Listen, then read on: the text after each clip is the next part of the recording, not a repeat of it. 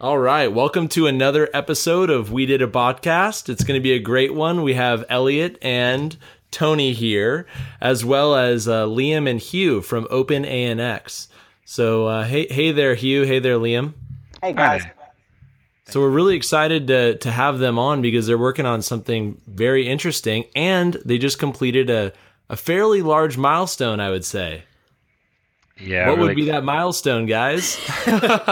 really exciting news, and I guess you heard it here first. Actually, we just sent the tweet out a few seconds ago, and that's we hit our funding milestone of $18 million US dollars and 50,000 Ethereum. So we've announced the sale closes in 24 hours. So we're so pleased to have made it, and a huge show of community support. We couldn't have asked for more, honestly. Yeah, this is an exclusive. There you guys. go. Yeah. Very good. Cue the cheesy sound effects. That's great. Yeah, well, no, thanks for the opportunity to chat. Really like to tell everyone about our project. What would you like to know? Can you give us give the listeners like a high level overview of what OpenANX is looking to do? Sure. So I'll start the conversation with a tiny bit of background because I guess the team, we're not strangers to digital currencies and exchange trading and operation.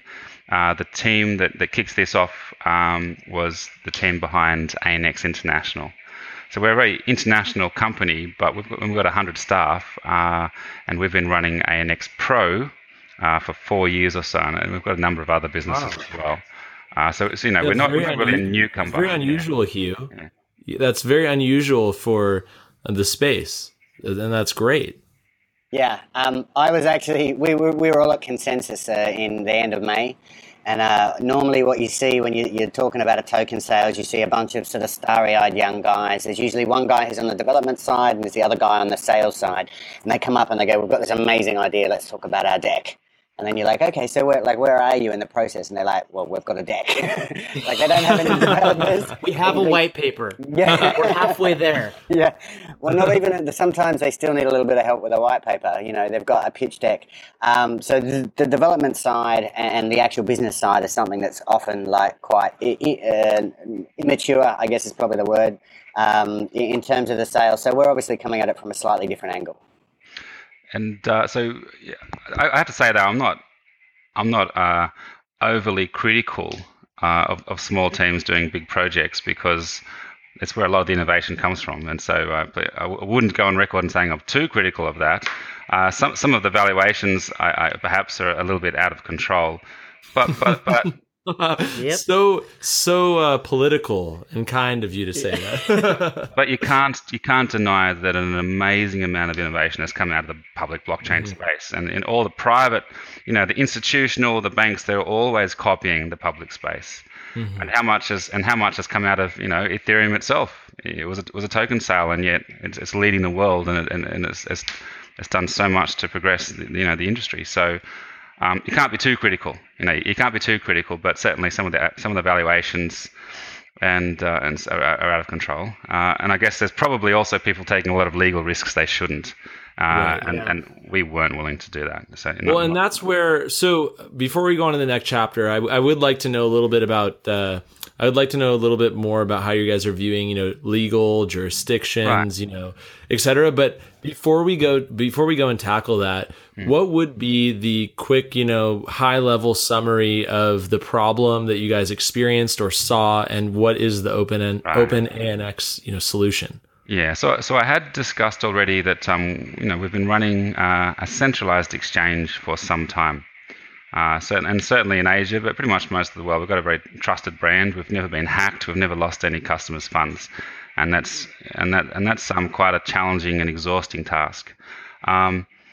So we're an experienced operator in the field, but there has been a lot of cases where there has been customer losses. So of course, MT Gox, huge losses. More recently, Bitfinex, and really 95% centralized exchanges have had a loss of customer funds in some fashion.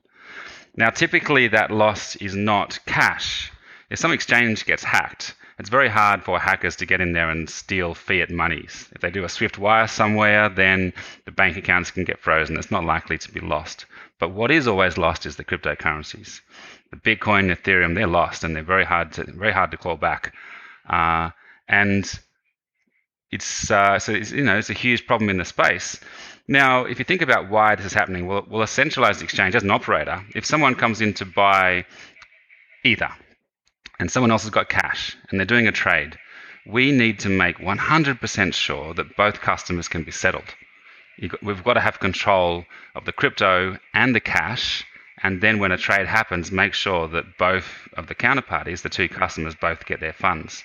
And so the way centralized exchanges work is they hold both your crypto and your cash, and they make sure the settlement happens. But the problem with that is they're holding your crypto, they're holding your keys, and as every veteran in the industry says, don't let someone else hold your keys, or you can't really consider it yours. If something goes wrong, you're going to lose them.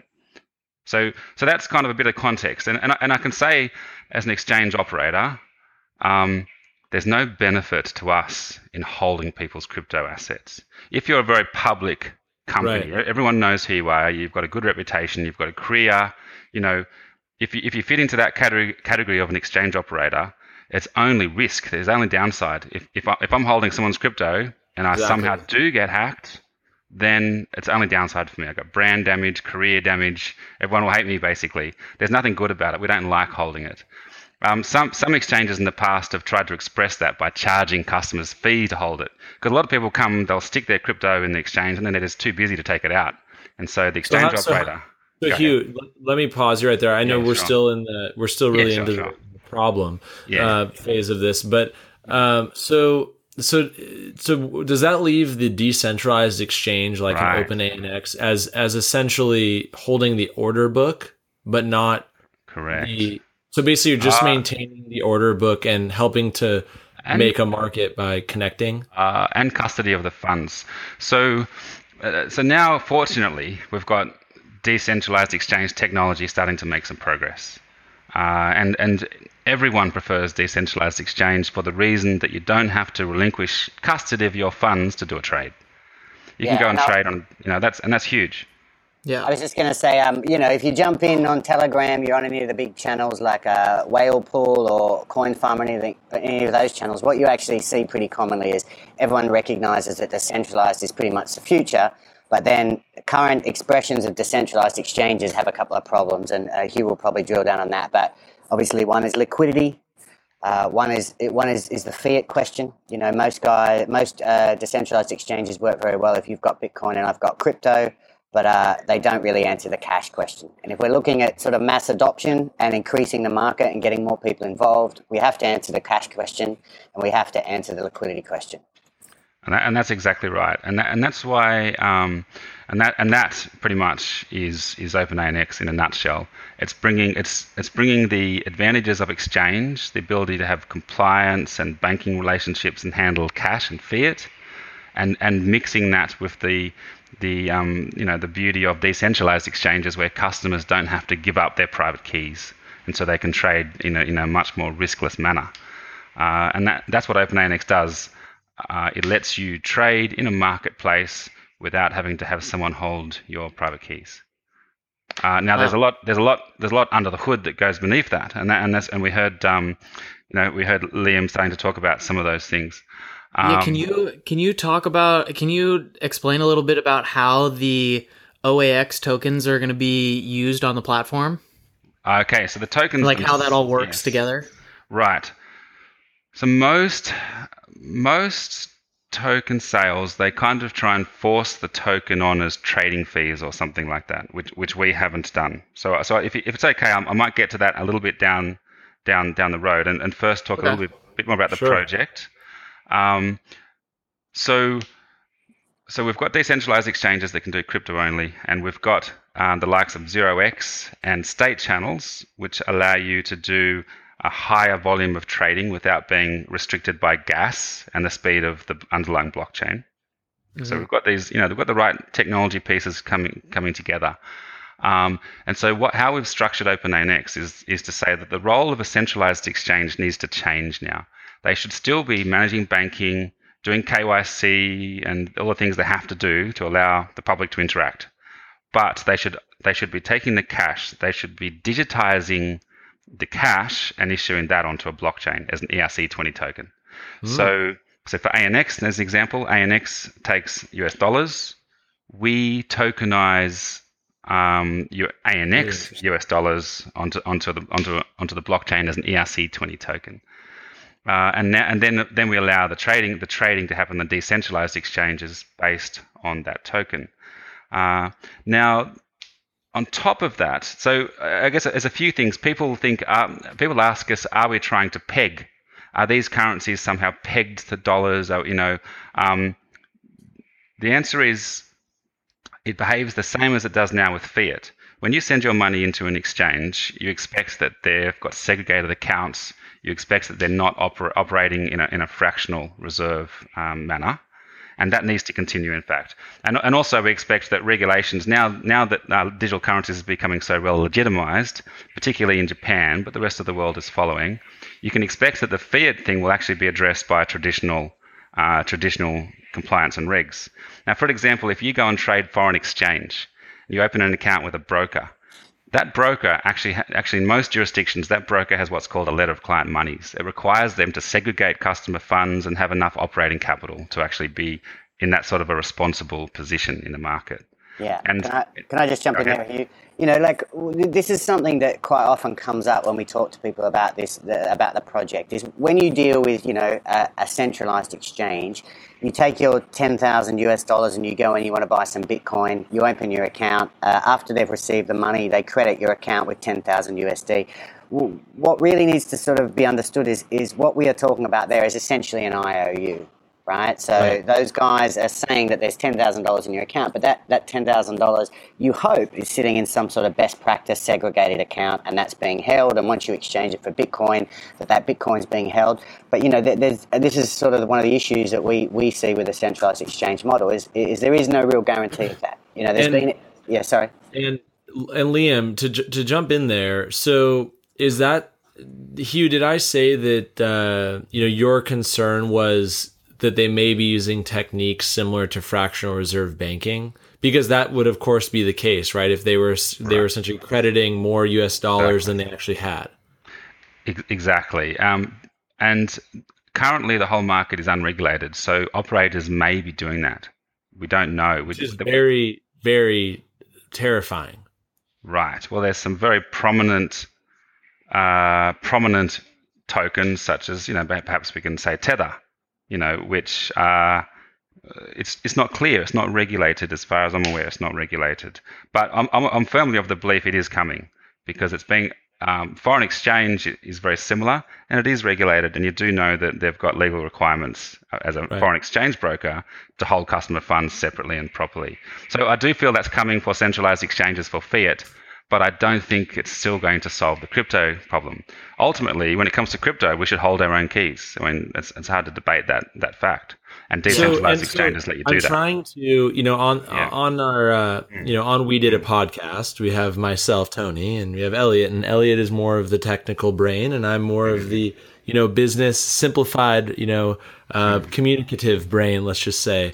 So I'm trying to simplify what you're doing because it's very complicated, obviously. And what I really hear, what it sounds like I'm hearing is that you see the big risk in having operated a centralized exchange that doesn't really add value to you as an exchange by being assuming the risk on all of this of essentially client money. And if you could instead just focus on being the exchange and not bearing that risk, that's what has born the seed, the initial seed that's turned into OpenANX. Is that correct? Correct, but I'd go a little bit further, and I'd also say a key part of the exchange is the matching. You are correct, but maybe I feel exchanges should do even less than that. So when you do a trade, your trade goes into a matching engine, an order book. And you've got all of the exchanges all over the world. They're all running their own technology. It's closed source. You can't access the data. So everyone's running their own opaque order books. You don't know if there's fair rules in there. Does someone get to jump the queue? You don't know. They're closed source, and you can't get at the data. And there's no need for that anymore. So actually the matching should also be done in open source, open data, open technology. Yeah. And so instead of having 1,000 exchanges all maintaining their own 24/7 closed source matching engines, actually people should be trading on blockchain related open technology.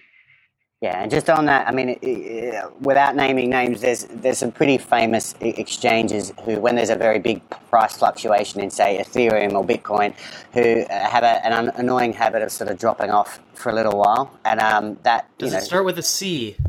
Or a a G.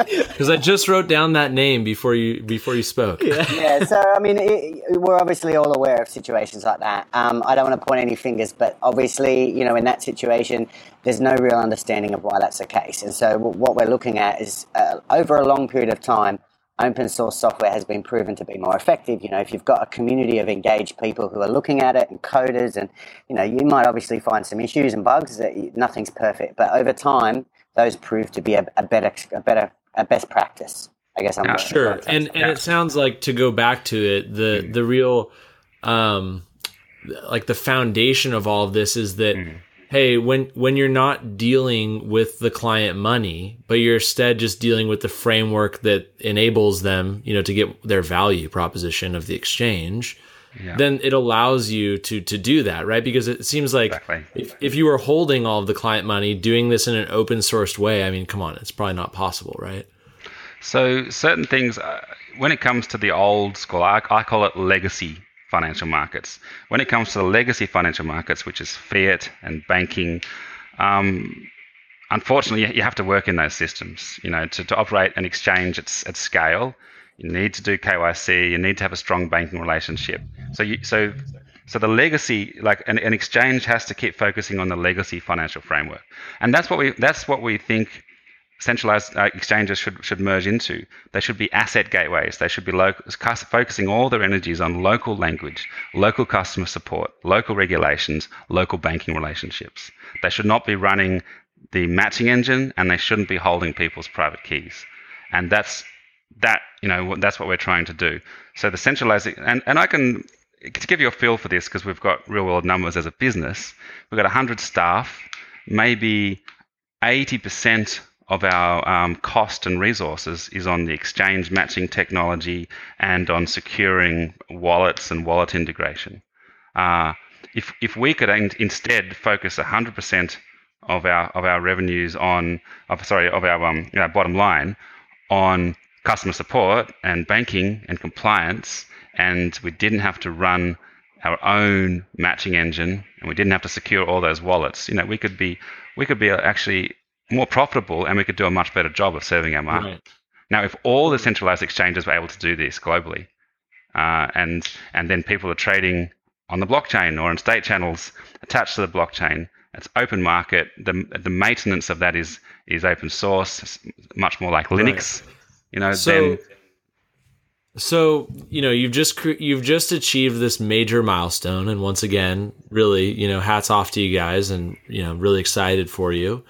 So what is next? You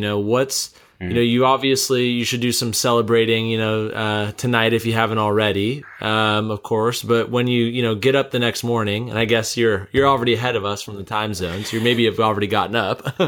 But what do you go into the office, and what do you set your eyes on next? What's the next milestone for you? We've got 3 pillars of execution in our plan. Now, the first one is the technology itself, and we've already got some quite strong names in the ecosystem as part of our team, and some of the top Ethereum Reddits are mentioning some of these guys like Bok by name. They're very strong. So we've got a strong technical team, but we want to grow that. So we're also engaged to some of the typical names to collaborate, particularly on the state channel work. That said, one pillar is technology. So we've got to keep driving out the technology, porting over ANX, IP and technology, and finishing the product. But that's just one pillar. The other pillar is ecosystem engagement. And our plan here is we've put together a roadmap basically go and visit every exchange on the planet, and onboard everyone to come and actually play a role and support being an asset gateway for OpenANX. And this it doesn't sound very attractive for the top 3 or 4 exchanges. These guys, they're very busy and they've got a lot of liquidity, and the reports you hear is they're so successful they've stopped adding coins or doing anything else. They're just trying to handle the scale. Right. And so, for the top 3 or 4 exchanges, it's not going to be as attractive for now. But there's probably somewhere between 500 to 1,000 other exchanges in the world who've never quite made it. They've never got those Bitfinex levels of liquidity. And what we haven't talked about yet is, but the way we've structured things is actually all the gateways can share liquidity. And what that means is when you're one of these smaller exchanges, you're just not competitive because you haven't got enough liquidity. People can't come onto your exchange and get a good fill at a good price.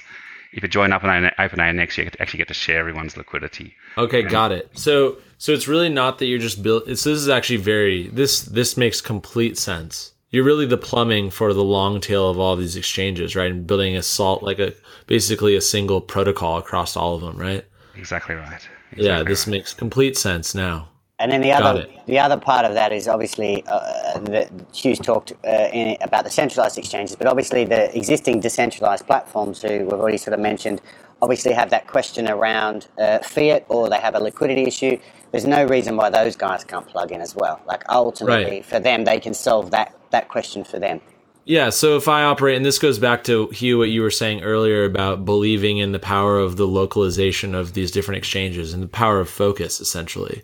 Yes. So, in your view of the world, 1 year, 3 years, 4 years down the road, if you have an exchange in, I don't know, Nigeria, and an exchange in, whatever, I don't know, the opposite side of the world, Russia.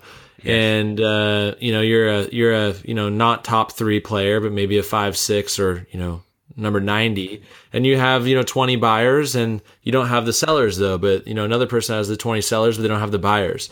Through OpenANX, boom, you connect the two. Probably take some sort of small fee, but everyone's happier because there's actually a deal done. Correct. Exactly right. Exactly right. Now there's one more thing I need to introduce. So here, but actually, Liam made a point, and that was the other decentralized exchanges. This is there's a lot of synergy here, and initially people were like, oh, another decentralized exchange project. But actually, we won't build our own decentralized exchange technology until we have to. Now, we already spent some time with the 0x guys, and working with that team to do the 0x implementation.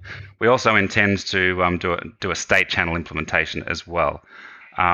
So we will plug into the decentralized exchanges where the technology is fit for purpose.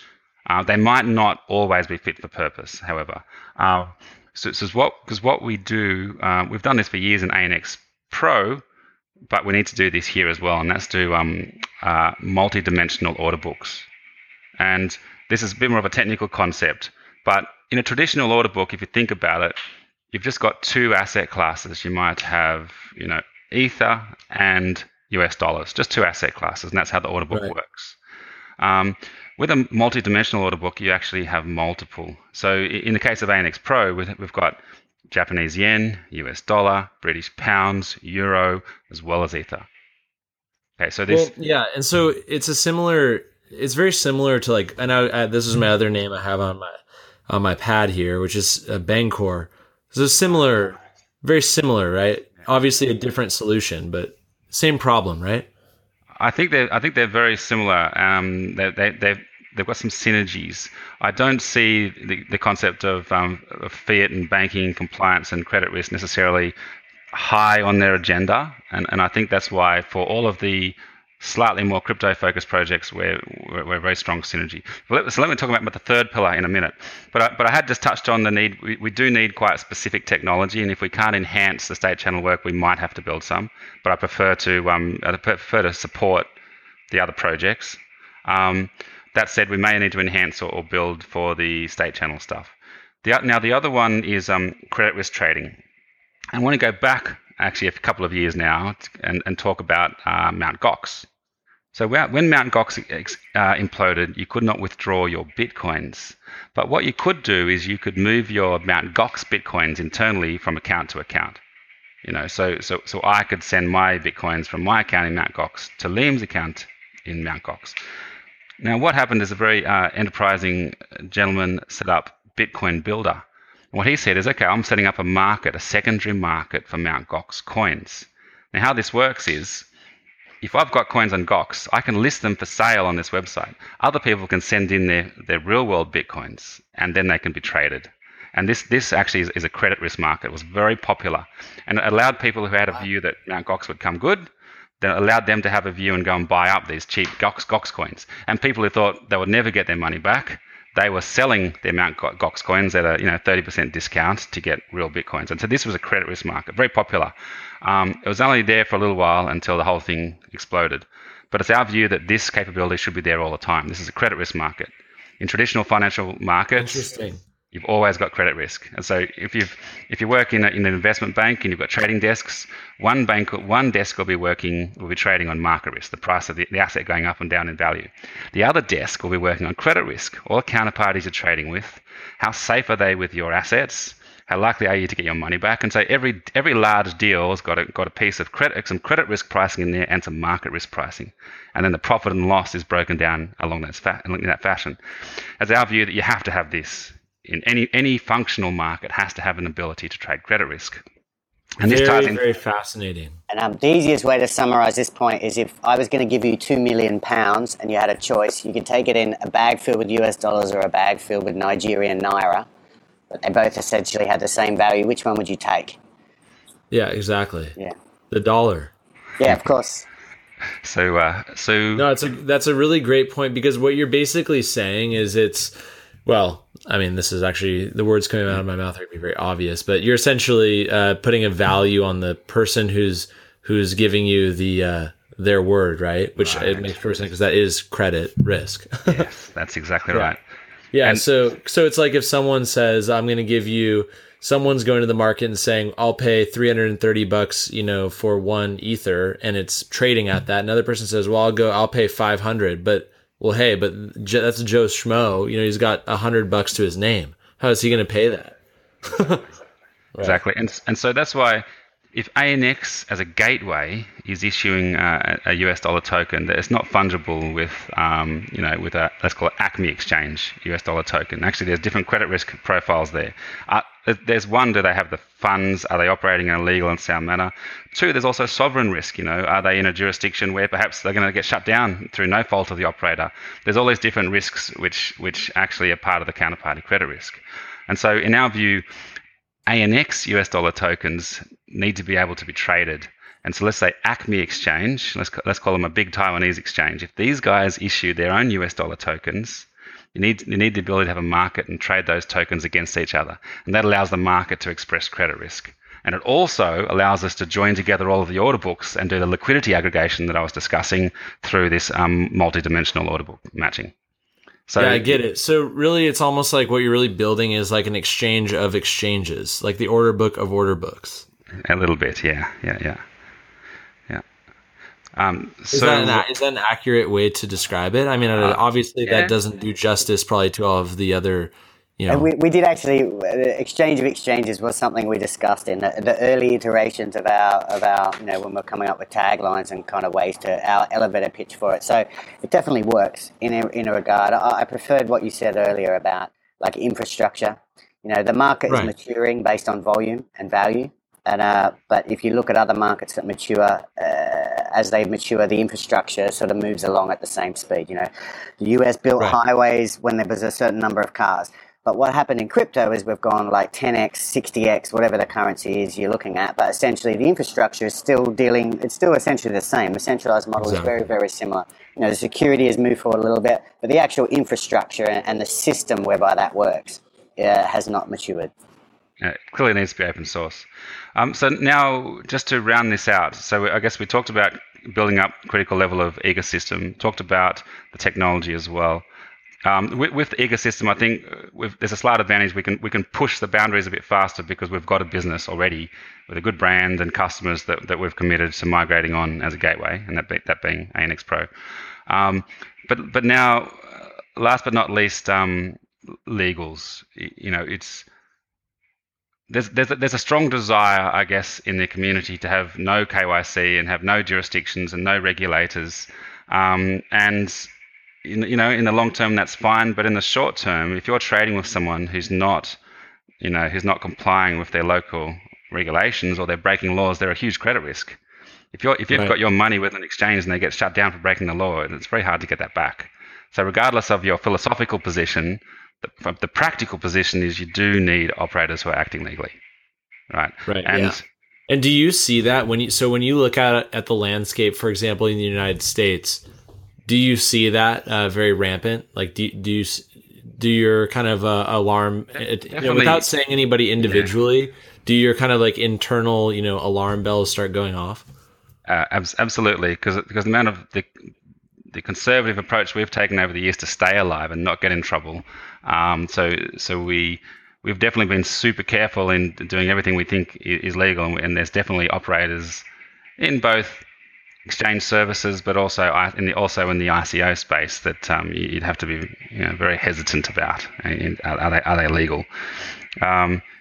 So moving on from this, for this ecosystem to flourish, participants need to understand their legal risk.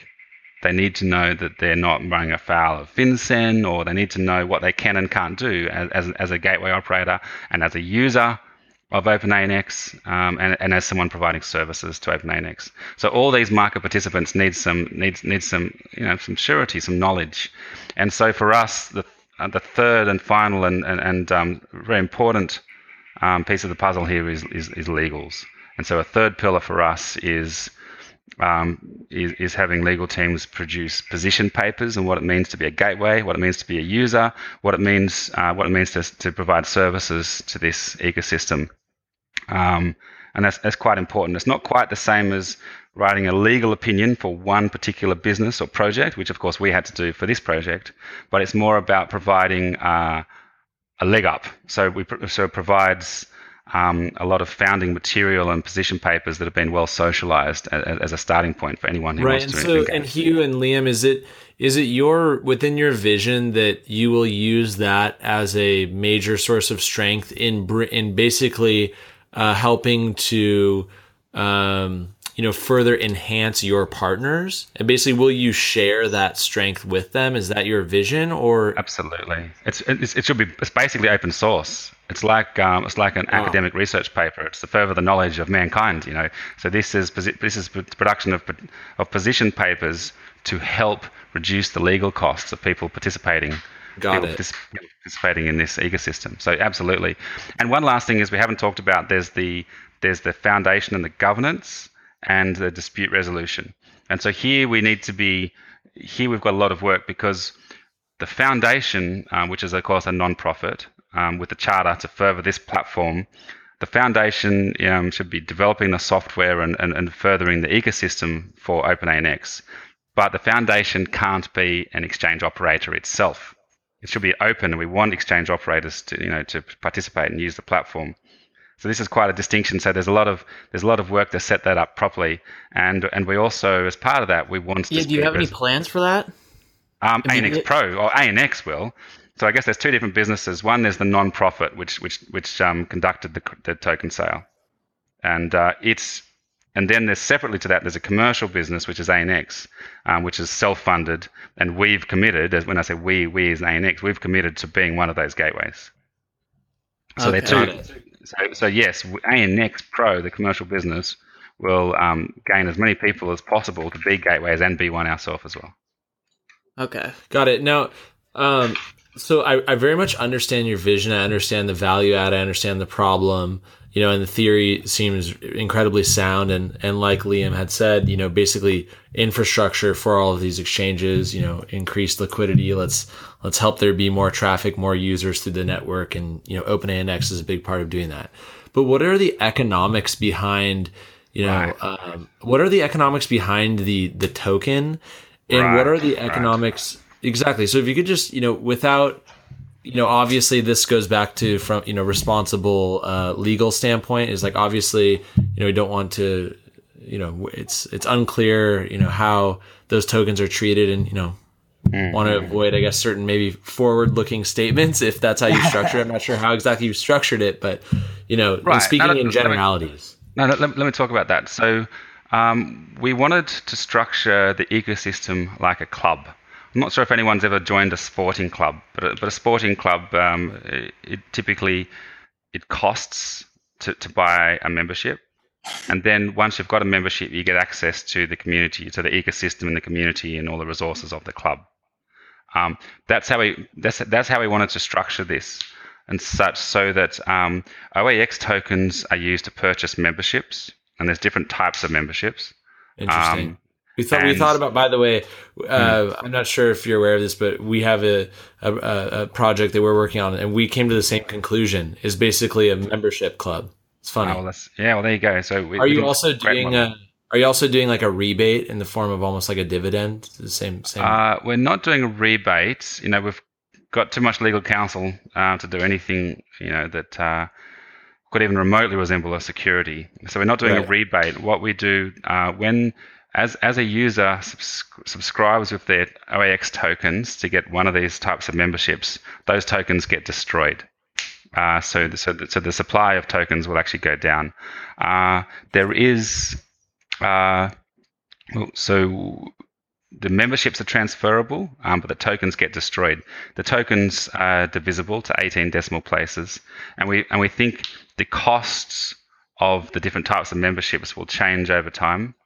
And we also expect that the voting token holders will actually influence the costs of the club membership, which is just how a club works right now. So it's a little bit like proof of stake in the sense that the community is incentivized to be good actors for their own benefit. Yeah. So what do the memberships look like? So first of all, we want access to the platform to be almost free. Just you could easily say, well, a user will never use it if they have to pay, but that's not quite true. During times of market euphoria in cryptocurrencies, people will actually pay whatever they can to get access to an exchange. So we at one stage, we had so much KYC requests coming in that we started charging people a premium fee to have their KYC processed the same day, and it barely even slowed down. So when the market really wants to get access to a platform, they will pay, but it needs to be almost free.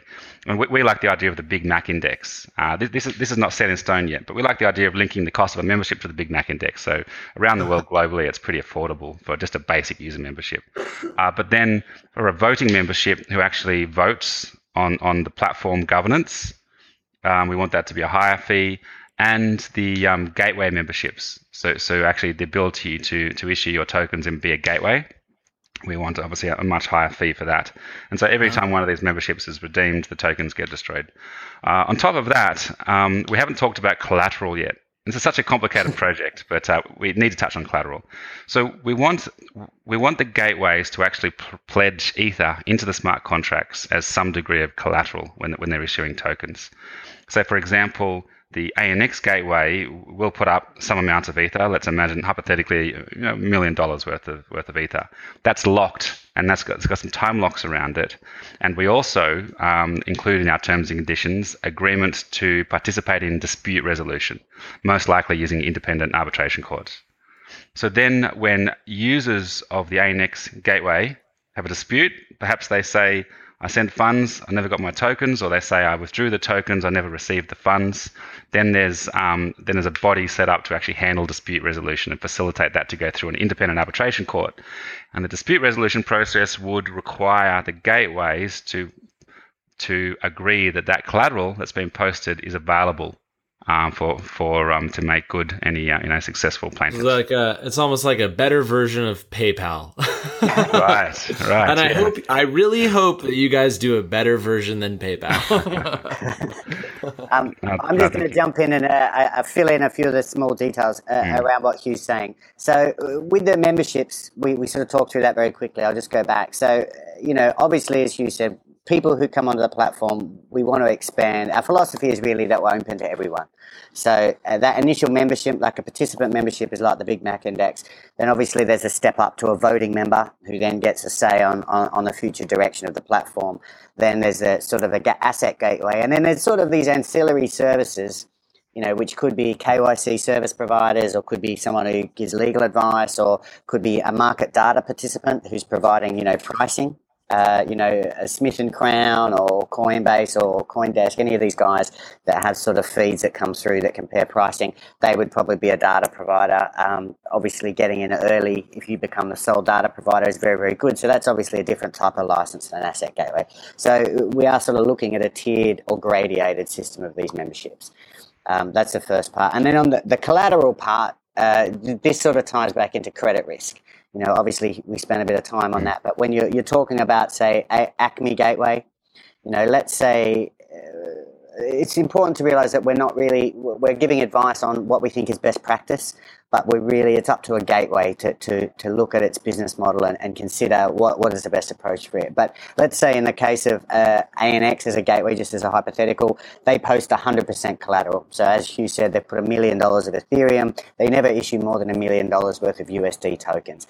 So from a user point of view, you can look at that when you're evaluating credit risk, and you can say, okay, well, if I buy Bitcoin through ANX, if there is an issue and they get hacked at the moment I'm doing the transfer, I have a recourse to get an access to the equivalent value that I lost from their smart contract collateral. Because they're collateralized to 100%, potentially I get 100% back, and it shouldn't be an issue. Then Acme Gateway, they might have a different business model. Their business model might be very, very cutthroat pricing. It's a volume business, so they might only post 25% collateral. So in that case, you look at the price of Bitcoin, ANX might choose to charge, $2,900, and Acme might charge $2,750. So as a user, it's still, the choice is yours, right? You can choose the low risk. That's the risk transparency. Yes, so exactly. you choose the ANX, and you go, okay, it's low risk, but it's high cost. I'm essentially offsetting my risk with cost. Or I can choose Acme and I get a cheaper rate on my Bitcoin. If I'm a trader and those $25, $30, those transactions, multiple transactions with small gains, but I do many of them a day, if that's the way I make money, then obviously price is a huge issue for me. But I can now transparently evaluate the risk inherent in those deals. Oh, wow. Yeah, it really does make it makes a lot of sense between the long tail of exchanges and more liquidity across them, the credit risk, it tackles a lot. And that's why I understand now, from the beginning of this episode, and we were just talking and trying to simplify it, it is difficult to just simplify it. Yeah. I think for the thing that resonates most with the broadest community, I guess the lowest common denominator is you should hold your own private keys. And that's for us, that's what it boils down to. We want to allow people to continue holding their own private keys even while they're trading.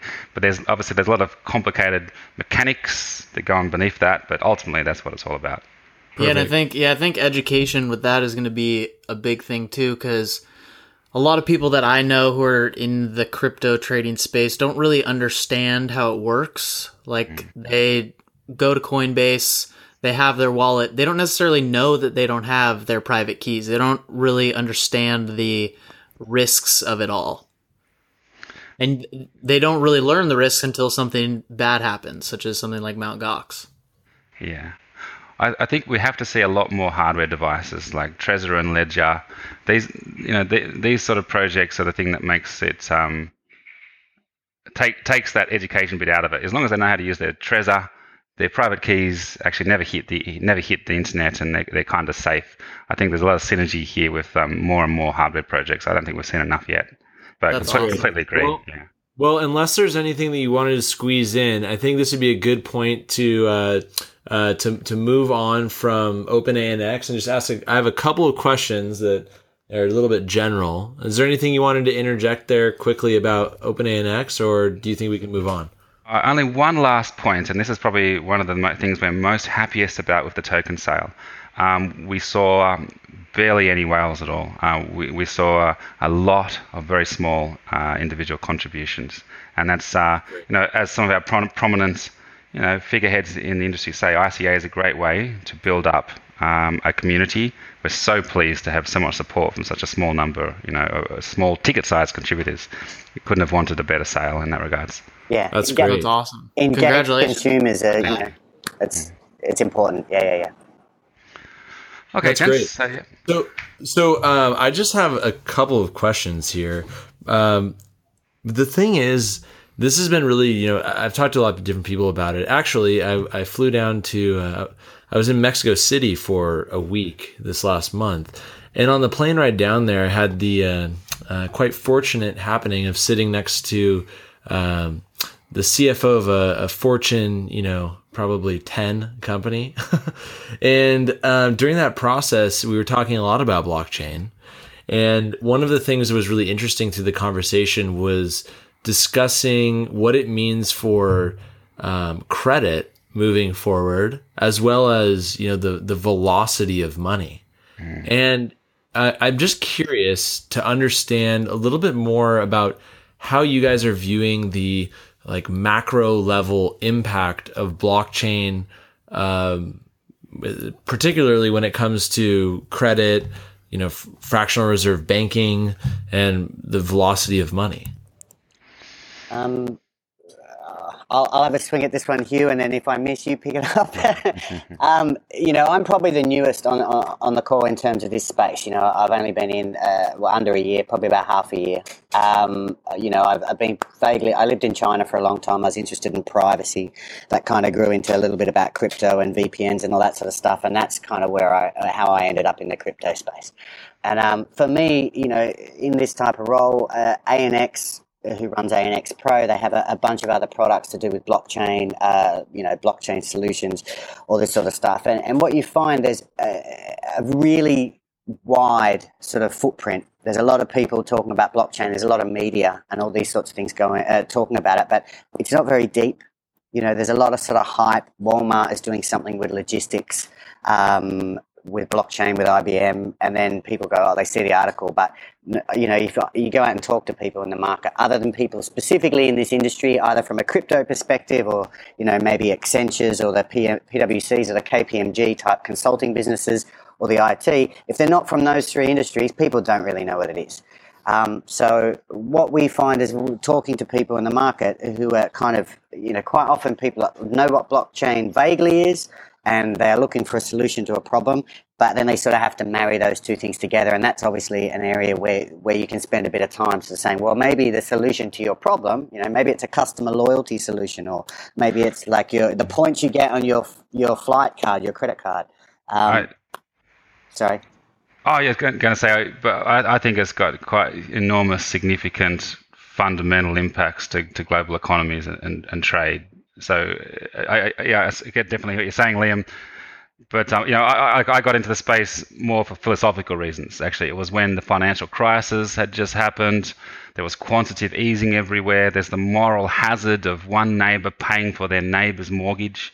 So this when reading about this is reading Satoshi's white paper and so on. This is actually what attracted me to the space initially. It was the fact that you've got a non-sovereign money. And if you believe that the born digital generation thinks differently to the older generation, and an example of this is TripAdvisor. I know 20 years ago, like my parents, when they went to go on a trip somewhere, they would go to a government website and read the travel bulletins about that country. Do they need their shots? Is it safe?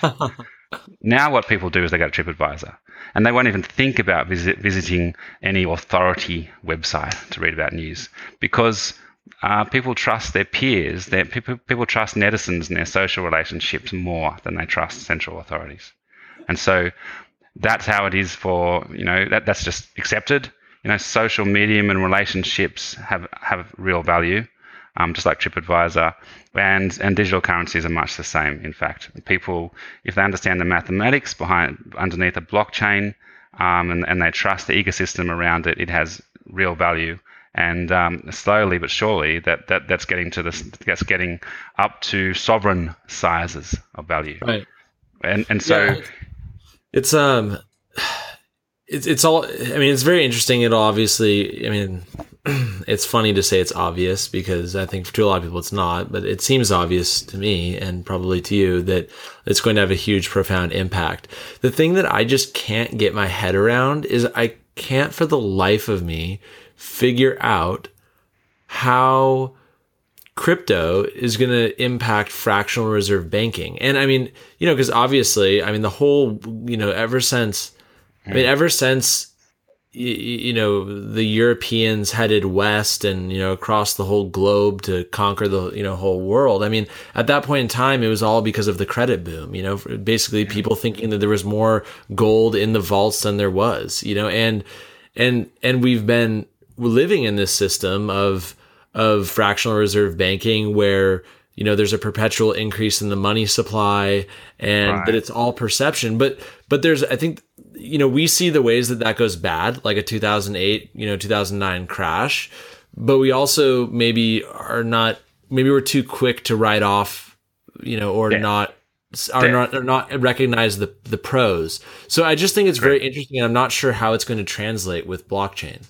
I agree. I guess with everything, it's a balance. You should never be too far on either side. The best answer is probably somewhere in the middle, a balance. And it needs to be able to move by itself as market conditions change. So debt is not evil.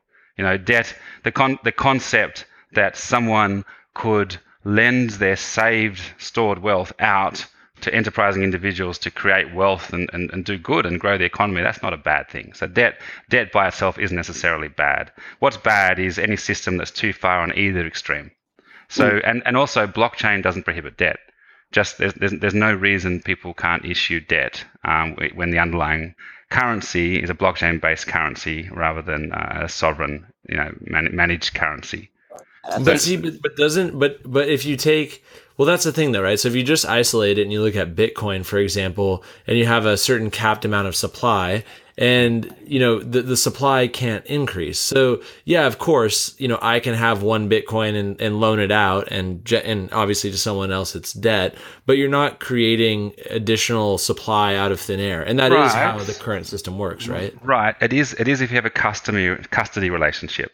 So if you're holding a Bitcoin, yes, but if you send your Bitcoin somewhere as a loan to get interest, and then that body that's holding your Bitcoin, then that takes your Bitcoin and loans it out, and that person spends the money they've borrowed. If they spend that within the same closed ecosystem, so let's imagine it's Acme Bank. You deposit your Bitcoin into Acme Bank. Acme Bank lends it to an Acme Bank customer. Acme Bank customer who's now got those Bitcoins, they buy it from someone who's also an Acme Bank customer, maybe buy a house, and then Acme Bank can go and lend that Bitcoin out again. So it all comes down to, I think, the custody. If there's some central party where the Bitcoins or the digital currency is going, then you can have fractional still. I think there's also something to be said for thinking like as a global sort of perspective. I was in China for a long time, and in China, if you put your money in the bank, you don't really earn interest, like on a savings account. The interest is very, very low. The stock market is considered suspect. Essentially, there's a lot of deals in China where if you know a guy who knows a guy and he tells you there's something coming along that might be worth doing, you can probably make a lot of money. But in general, the market goes up outrageously and crashes very, very fast. So people put their money in houses. They know that they can buy their own house, but then they buy a second one, and that is essentially parked cash. And when they have a family crisis or a health crisis or their son gets married, they sell that house. That is like that's their piggy bank. And essentially, the reason it's very attractive to like blockchain Bitcoin in China is a lot of these guys sort of see it, well, there's a distributed ledger. It's written down. This is my transaction. Like there's a transparency in it, which is really, really valuable.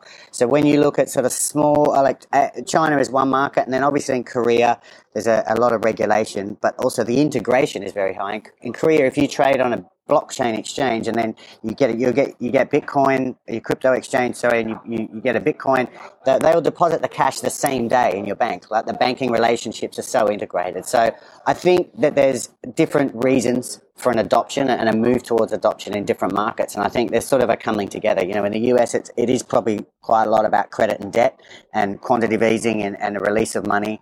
And in Asia, it's probably about a little bit of a worry that the system is being gamed in a different direction. So there is something about having an incontrovertible record of what's happening with transactions. Right. Totally. So it's been really great. You guys have been fantastic guests. We're very excited about what you're working on. And we're going to go ahead and wrap it up here with the exception of one last question, which is, what are you most excited about in terms of blockchain over the next 1 year? What's most exciting to you? I'll start with. No. I was just wondering whether to say it right now.